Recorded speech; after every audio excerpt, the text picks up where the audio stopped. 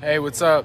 This is Taylor Rapp, and you are listening to the IDP Expert Fantasy Football Hustler. Defense on me! I don't want them to gain another yard.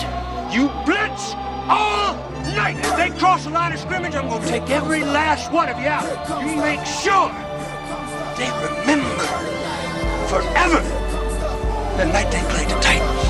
Here comes the, here comes the, here comes the, here comes the, here comes the, here comes the, y'all don't really want it now. What up, Fantasy Football Hustler back at ya, bringing you the Bucket of Truth series for the linebackers. Listen here, you beautiful bitch. I'm about to fuck you up with some truth. Let's get it. We're talking about my man, Jerome Baker. So I was super high on Jerome, no pun intended.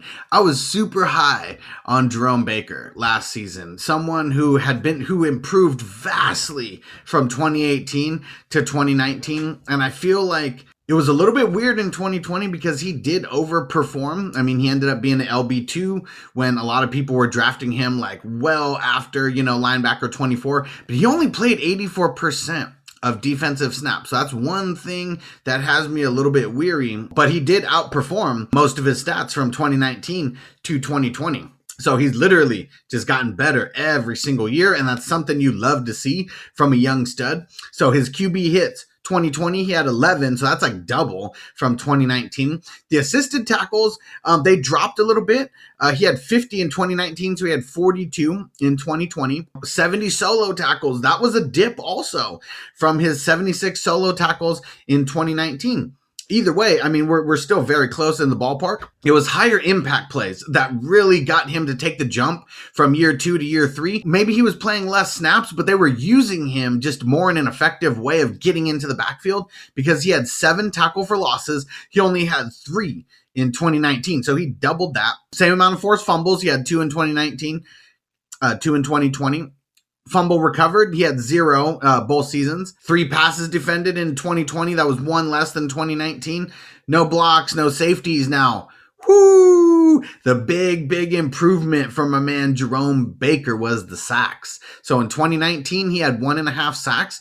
2020, 7 sacks. So whoo! Talk about big time impact plays that he was making. In 2019, his sacks accounted for less than 4% of his total points, and in 2020 that accounted for nearly 16% of his total points. Even though he played less snaps, they were using him just in a more of an efficient way of getting to the QB and just not letting him just sit in the middle of the field, because dude is a playmaker. I'm still very high on Jerome Baker.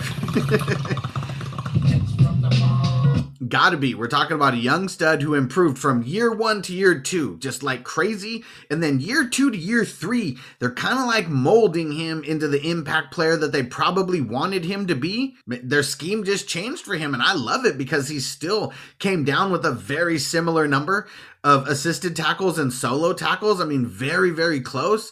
But you talk about the improvement in the QB hits, in the tackle for losses, and woo, in the sacks. You love that. 7 sacks and 70 solos. Like, that's a good club to be a part of. Not too many people are in the 70 and 7 club. That is faux show.